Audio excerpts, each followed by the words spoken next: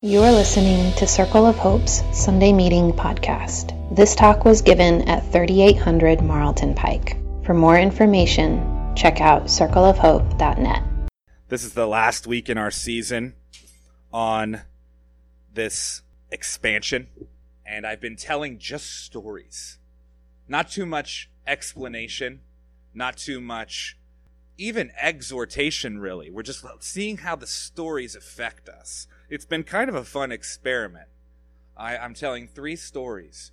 One story from someone on our trans-historical body blog. Circle of Hope keeps a blog called Celebrating Our Trans-Historical Body.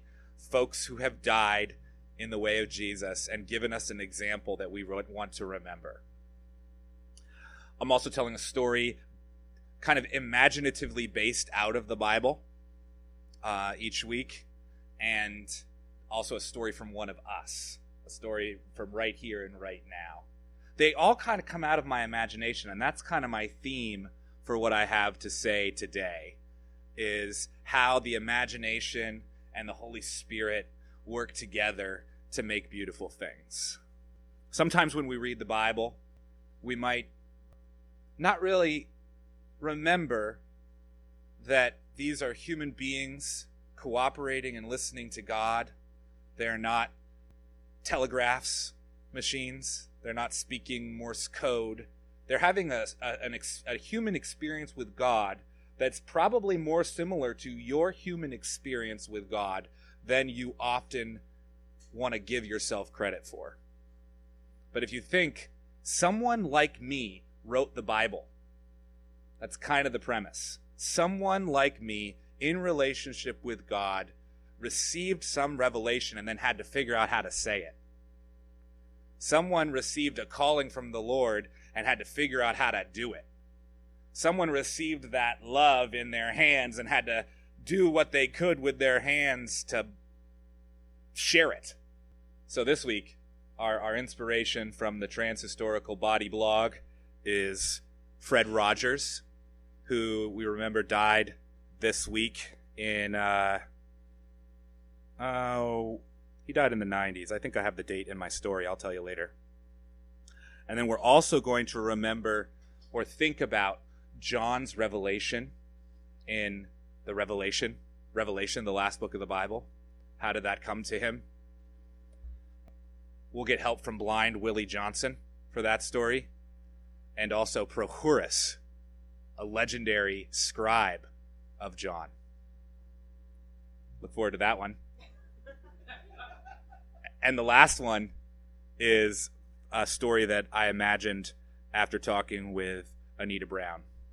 Anita Grace Brown. That's her middle name. So, let's start with Fred Rogers. Everyone knows who Mr. Rogers is, but you might not have known everything about him. So let's read about Mr. Rogers.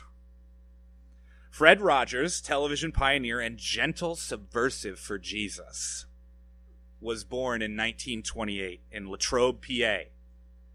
He went to a local high school and studied piano at Dartmouth and Rollins College in Florida and graduated in 1951. While taking a break from college to visit his parents, he saw their newest favorite gadget, the television. He had mixed feelings about the programming, but he was inspired to use the powerful medium for something wonderful. Rogers married Sarah Bird in 1952, and they had 2 sons. He got one of his first jobs working at a local Pittsburgh community television station, WQED. He became one of the pioneers of the field as part of a team who improvised the program called Children's Corner, also serving as a puppeteer. While developing meaningful content for kids, Rogers also finished his Master's of Divinity from Pittsburgh Theological Seminary. After he was ordained by the Presbyterian Church USA in 1963, the church charged him to create quality programming for children. He moved to Toronto in 1963 to play Mr. Rogers in a show for the Canadian Broadcasting Corporation. Here he further developed several characters and songs that would become famous. The 15-minute program was called Mr. Rogers, one word. In 1966, he acquired the rights to various elements of the show and moved back to Pittsburgh to work with WQED and he began Mr. Rogers' Neighborhood, for which he wrote most of the scripts and the music, played several of the characters, and hosted until 2000. I said he died in the 90s. No, he died in the 2000s. In 1968, PBS, the Public Broadcasting Service, began broadcasting Mr. Rogers' Neighborhood all across the country. And everyone in this room has seen it at least once, if not hundreds of times. During its run of daily episodes, Rogers hardly embellished his off-screen personality, besides the puppets, of course, because he thought authenticity was a gift to kids. He did not endorse any products and only served as a spokesperson for a few nonprofits dealing with education. He visited children in the Pittsburgh hospitals regularly and volunteered inside a state prison. Is this man not a saint? When PBS's funding was under fire by a Senate committee in 1969, Rogers gave a key testimony that saved the station. And on the Trans-Historical Body blog, it has a YouTube clip of this video that every time I watch it, it makes me cry. It's like, oh my goodness, we could have power, and maybe the Senate would listen. That would be amazing. It's still possible. The show was very simple, Mr. Rogers' Neighborhood, and did not include fast-paced action or overstimulating animations, which Rogers called bombardment. Wearing the famous zip-up cardigans knitted by his mother, Mr. Rogers talked directly to his audience, imaginatively and engagingly. He took them on field trips to see how crayons were made and explored themes of being afraid, going to school, how good it feels to be able to control your temper, teaching kids that they have worth and love and to love themselves and others. He brought in various guests, including several recurring characters. In each episode, as you all know, a trolley would come into his living room and take the audience to the land of make-believe. His opening and closing songs, as well as the changing of jackets to sweaters and shoes to sneakers, helped us all feel like he was actually our neighbor. Rogers won 4 Emmys, plus a Daytime Emmy Lifetime Achievement Award. And that acceptance speech, which is also on the blog, and you should watch, it became famous as he used 10 seconds of silence for the crowd and the viewers to think about people who loved them into being who they are. Let's do that now. Take 10 seconds and just think of someone who loved you into being who you are. Yes. Rogers was given numerous other honors over the years, including the Presidential Medal of Freedom, and was inducted into the Television Hall of Fame. Rogers was known and admired for his calm and quirky personality and devoted faith. He was known to swim every day, ate a vegetarian diet, and was red-green colorblind. Shortly after the last show aired in 2001, Fred Rogers was diagnosed with stomach cancer. The operations were not successful, and he died at home surrounded by his wife and family on this day, which was Thursday, the 28th, just before he had turned 75. Mr. Rogers. Let's keep going. Here's another story. Again, I'm telling stories that are mostly imagined from here on out. And we need some help for this one, but this is where it comes from, or part of it comes from, in the book of Revelation. Can someone read the first one and then someone else read the second one? Revelation from Jesus Christ, which God gave him to show his servants what must soon take place. He made it known by sending his angel to a certain John, who testifies of everything he saw. That is, the word of God and the testimony of Jesus Christ. Blessed is the one who reads aloud the words of his prophecy, and blessed are those who hear it and take to heart what is written in it, because the time is near.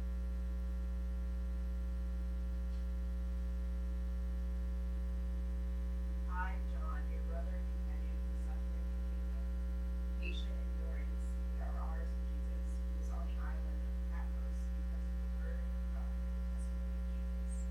On the Lord's day, I was in the Spirit, and I heard behind me a loud voice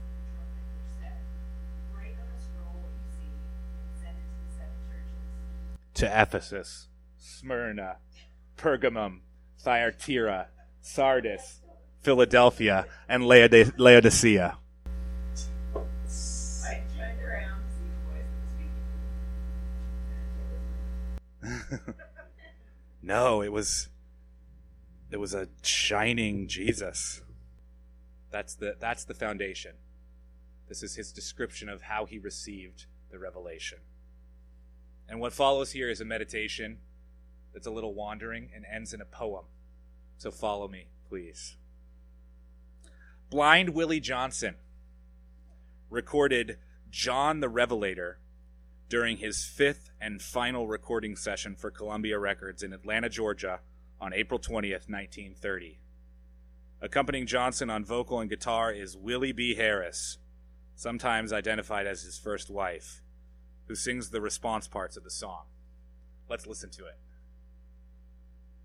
These are the words, and I'm hoping to be able to click through so we can read the words as he sings, David. So he'll set that up. Well, who's that riding? John the Revelator. Who's that riding? John the Revelator. Who's that riding? John the Revelator. Hey, book of the Stefan, tell me what's John riding? That's the Revelator. Oh, what's John That's the riding? Revelator. What's John riding? That's the Revelator. Hey, book of the Stefan. Who why they has cried a holy, bound and bold, son of our God, daughter of Zion, Judith the Lion, hey, Redeemer, Saint, that bought us with his blood. Tell me who's that riding? John the Revelator. Who's that riding? John the Revelator. Who's that riding? John the Revelator. Hey, book of the Stefan. Well, what's John riding? That's the Revelator. Oh, what's John riding? That's the Revelator. What's John riding? That's the Revelator. Hey, book of the Stefan. I'm the Revelator, great advocator, got them on the battlement side. Oh, telling the story, rising in glory, crying, Lord, to my, tell me who's that riding? John the Revelator. Who's that riding? John the Revelator. Who's that riding? John the Revelator. Hey, book of the Stefan. Well, what's John riding? That's the Revelator. What's John riding? That's the Revelator. What's John riding? That's the Revelator. Hey, book of the Stefan. Well, Moses, watching the flock, saw the bush where they had to stop. God told Moses, pull off your shoes, out of the flock, go whether you want shoes. Tell me who's that riding? John the Revelator. Who's that riding? John the Revelator. Who's that riding? John the Revelator. Hey, book of the Stefan. Well, what's John riding? That's the Revelator. What's John riding? That's the Revelator. What's John riding? That's the Revelator. Hey, book of the Stefan. Well, who I will wedding, elders cried a holy, bound and bold, son of our God, daughter of Zion, Judith the Lion, hey, Redeemer, send and bought us with his blood. Tell me who's that riding? John the Revelator. Who's that riding? John the Can you sing along yet? Who's that riding? John the Revelator. Hey, book of the Stefan Field.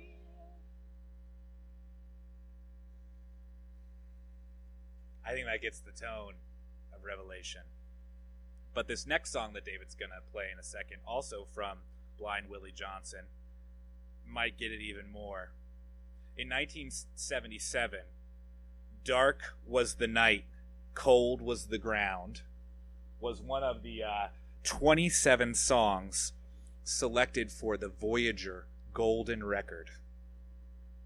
that Carl Sagan and a team of researchers sent out into outer space so that if some other life form might discover it someday, they could play the sounds of Earth.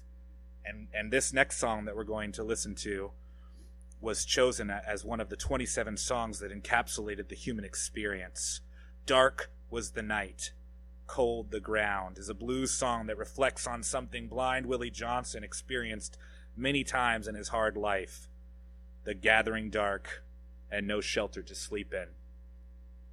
One comment on this video for this song on YouTube says, "Just close your eyes and listen to this melody. You will feel how alone we really are in this never-ending universe." And this song indeed has a very sad melody. Just melodic sighing, guitar, and the occasional, "Oh Lord." But that occasional, "Oh Lord," makes the commenter far from correct. The occasion of the Lord is the promise of the dark night and cold ground we all experience. That night is the occasion for the Lord. So let's listen to this one now, David.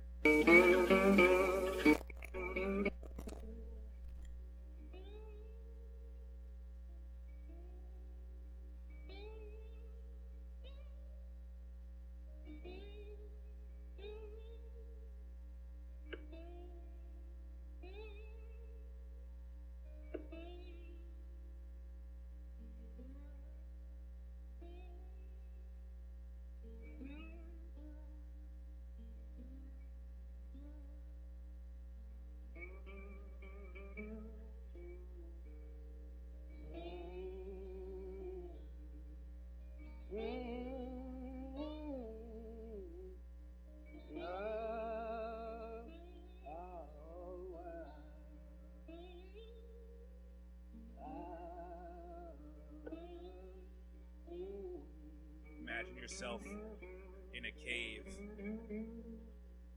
on a dark slab of rock. John the Revelator is said to have received his vision lying in a cave on the cold, hard ground.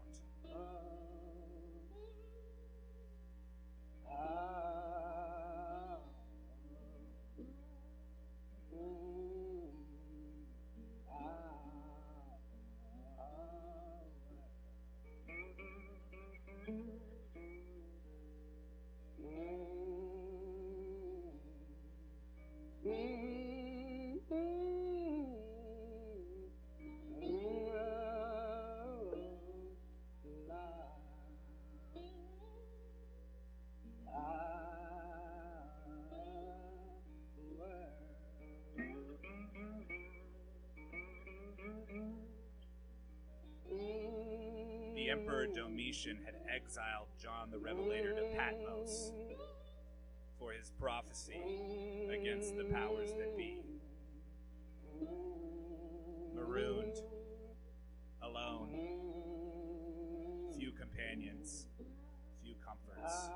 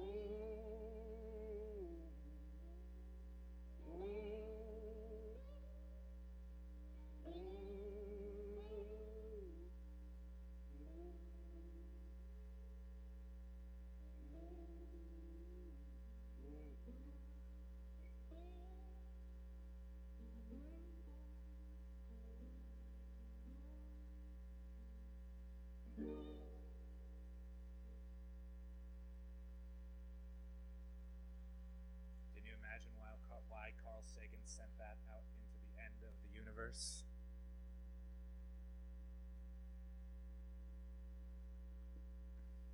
There's There's the gold record. The next slide is a picture of the monastery where they have turned the cave of the apocalypse, of the revelation, into this kind of shrine. And behind those icons on the wall there is the stone slab on which they believe John received his revelation, resting his head on a rock, as the story goes. The next slide is a picture of the outside of the monastery and a view from what might have been... Oh, do I have that one? Oh, I guess I took that one out. There, I did have a view of the sea. There was light outside of the shallow cave in which John lay. Eastern Orthodox monks on the island of Patmos tell the story right there of John receiving his revelation. And as they tell the story, John dictated his vision to his faithful servant, Prohorus, not sure how to say the name, who might have gone with him into exile. So, from the backdrop of infinite space, the Voyager 1 is currently more than 13 billion miles away from the Earth. From the backdrop of Blind Willie Johnson's haunting music and the murky details that we have of his life, he died 26,829 days ago in 1945. From the similarly murky figure of John the Revelator comes this poem written by Prohorus, as imagined by me. Oh, there it is. It's called Prohorus's Pen. His words came slowly from a twisted face, shaped not by pain, but by unquenched desire. With all his might, he fought to find the space in which the words and visions would conspire to full reveal the depth of what he saw, when darkness burst with shining, and he went with him who called him by his very awe, on up to where the veil between was rent. But how to say it well, when now was here and then was all of it in an instant blast? The seals, the lamps, the bowls, and holy fear, the beast, the fire, and all the crowns off cast. He wrung the words from dreaming, shaped them hour by hour, and we, the channel of this power.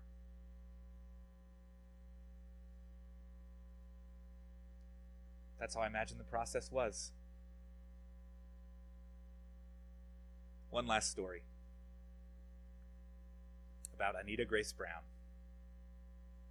Again, this is an imagined story based on a story that Anita told me.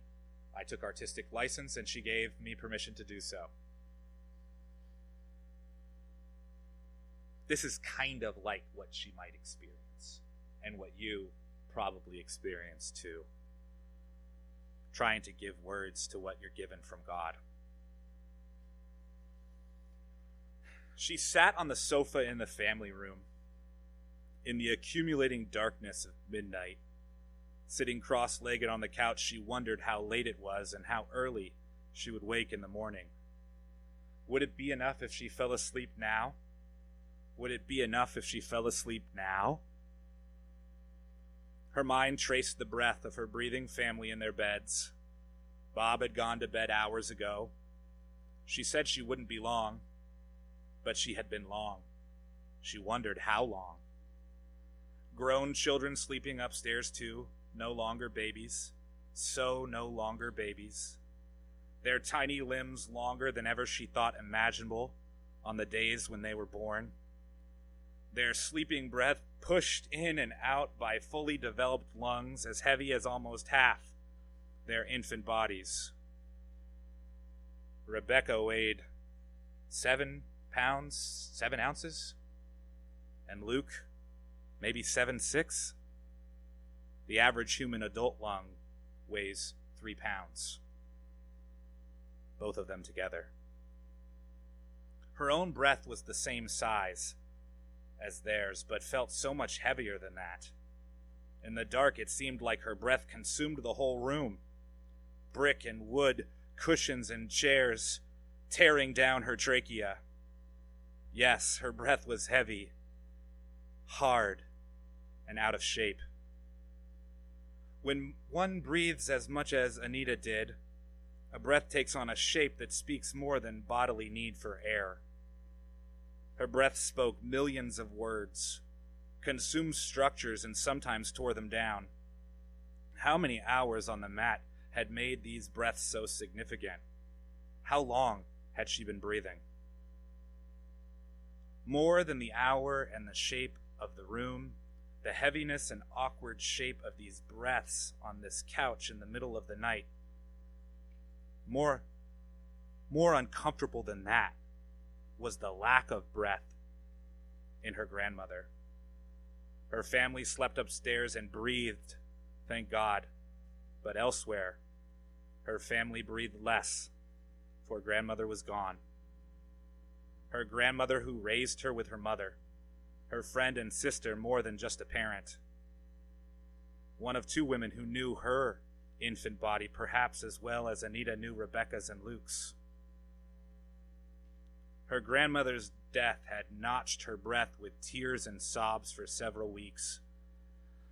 But tonight it was only a big black lack at midnight, an uneasy, heavy feeling that kept her awake when the whole house slept. She had decided that night not to lie in bed and wish that emptiness away. Instead, she sat and sat and sat, waiting. But for what? She was growing tired of the task, but not sleepy, kind of getting stuck in heaviness that didn't seem likely to heal anything at this point. She wasn't ashamed to call it boredom. She wanted something else to happen. She closed her eyes, knowing that the dark shapes of the room had little more to say, and that the something else would come from inside rather than out. She tried, as she had for hours, to focus her breath into a smooth rhythm. She wanted to conjure the peace she had so often felt. She had the technique, but right now the spirit escaped her, as it had for what must be hours now. But she would try again. Inhale, exhale. Inhale, exhale. Inhale, exhale. Inhale, exhale. Inhale, exhale! She wanted to scream out a heaving breath and heap all the heavy on the family room floor. And at any other time, she might have just done it. A good scream was a good thing. It would certainly be something else. But it would certainly wake the family, and she knew she didn't need to do that. For she had found the something in the stifling of the scream. She pulled the lamp cord and squinted in the sudden light. Opening her waiting notebook, she took up her pen and tumbled out a poem in moments. Spirit did this sometimes. Her emotional midnight was a door into expression that was for her, and might be for many more as well. It felt like a gift, so she gave it. And here's a real poem from Anita. Resist the urge to scream. So hard to be thankful for these dark days. Telling all in confident terms, all is well, freedom's at hand. Back inside, there's no escape, a vice-like grip on heart and mind. Soul like a specter, slipping through bony, superhuman restraint. Resist. Resist the urge. Resist the urge to scream. Focus on blue sky. Thy kingdom come. In the luminous darkness, I remain.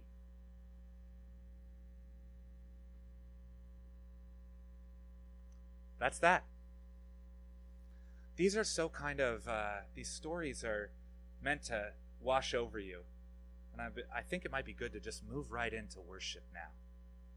Tell us later, or tell your cell later, what it's stirring up in you.